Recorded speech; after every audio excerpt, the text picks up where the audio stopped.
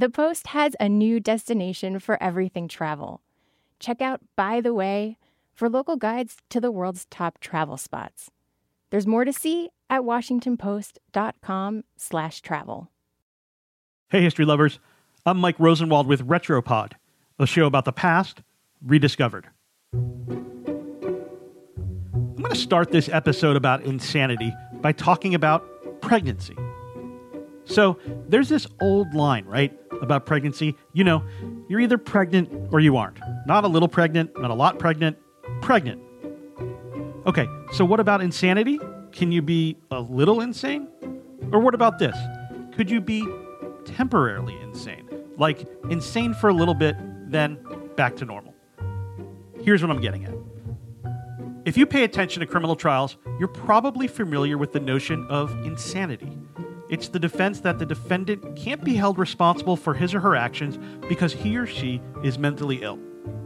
But you might be less familiar with the notion of temporary insanity. That's when a lawyer argues that a defendant was insane at the time of the crime, but regained sanity afterwards. Strange, right? But just how such a thing as temporary insanity came about might be even stranger than the concept itself. It all started in Washington, D.C., when a congressman's wife cheated on him. If you love gossip and drama and D.C. politics, this story is the gift that keeps on giving. The congressman was Daniel Sickles of New York. The wife was Teresa Sickles. On the outside, the two seemed like a power couple. They hosted balls and dinners and receptions. They had a 6-year-old daughter.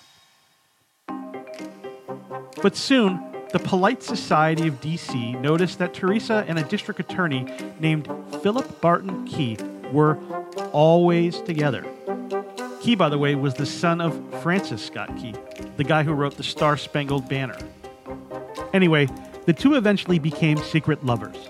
Key would leave a string outside his window as a signal to Teresa to let her know it was safe to visit. To be fair, they weren't that good at keeping it secret. But despite that, Teresa's husband Daniel remained oblivious until the evening of February 24th, 1859. That night, Daniel and Teresa were entertaining dinner guests when someone slipped the congressman an anonymous letter. He stuffed it in his pocket, but when he opened it later, he found out everything. Daniel confronted his wife and Teresa quickly confessed, but he still wanted revenge on her lover. 2 days later, Daniel found Key in the street, pulled out a gun, and killed him. Washington, and the rest of the country for that matter, was horrified. In court, Daniel admitted to shooting Key and expressed no remorse for doing so. But he had no intention of pleading guilty. Instead, he assembled a top-notch defense team, and they came up with an unusual argument that at the time of the shooting, he was temporarily insane. Insanity had long been used as a staple defense argument, but no one had ever argued temporary insanity. That argument, though, combined with the other argument that Daniel had noble reasons to kill Key, proved effective. The jury deliberated for just over an hour before coming back with their verdict: not guilty. It was a controversial verdict, cheered by observers in the courtroom, but derided as a long stride backward for justice by an editorial in the New York Tribune.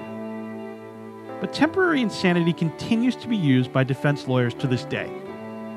As for Daniel and his wife, well, they ended up making up, and that became the source of new gossip.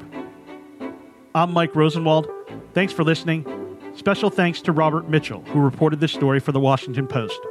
For more forgotten stories from history, visit WashingtonPost.com/Retropod.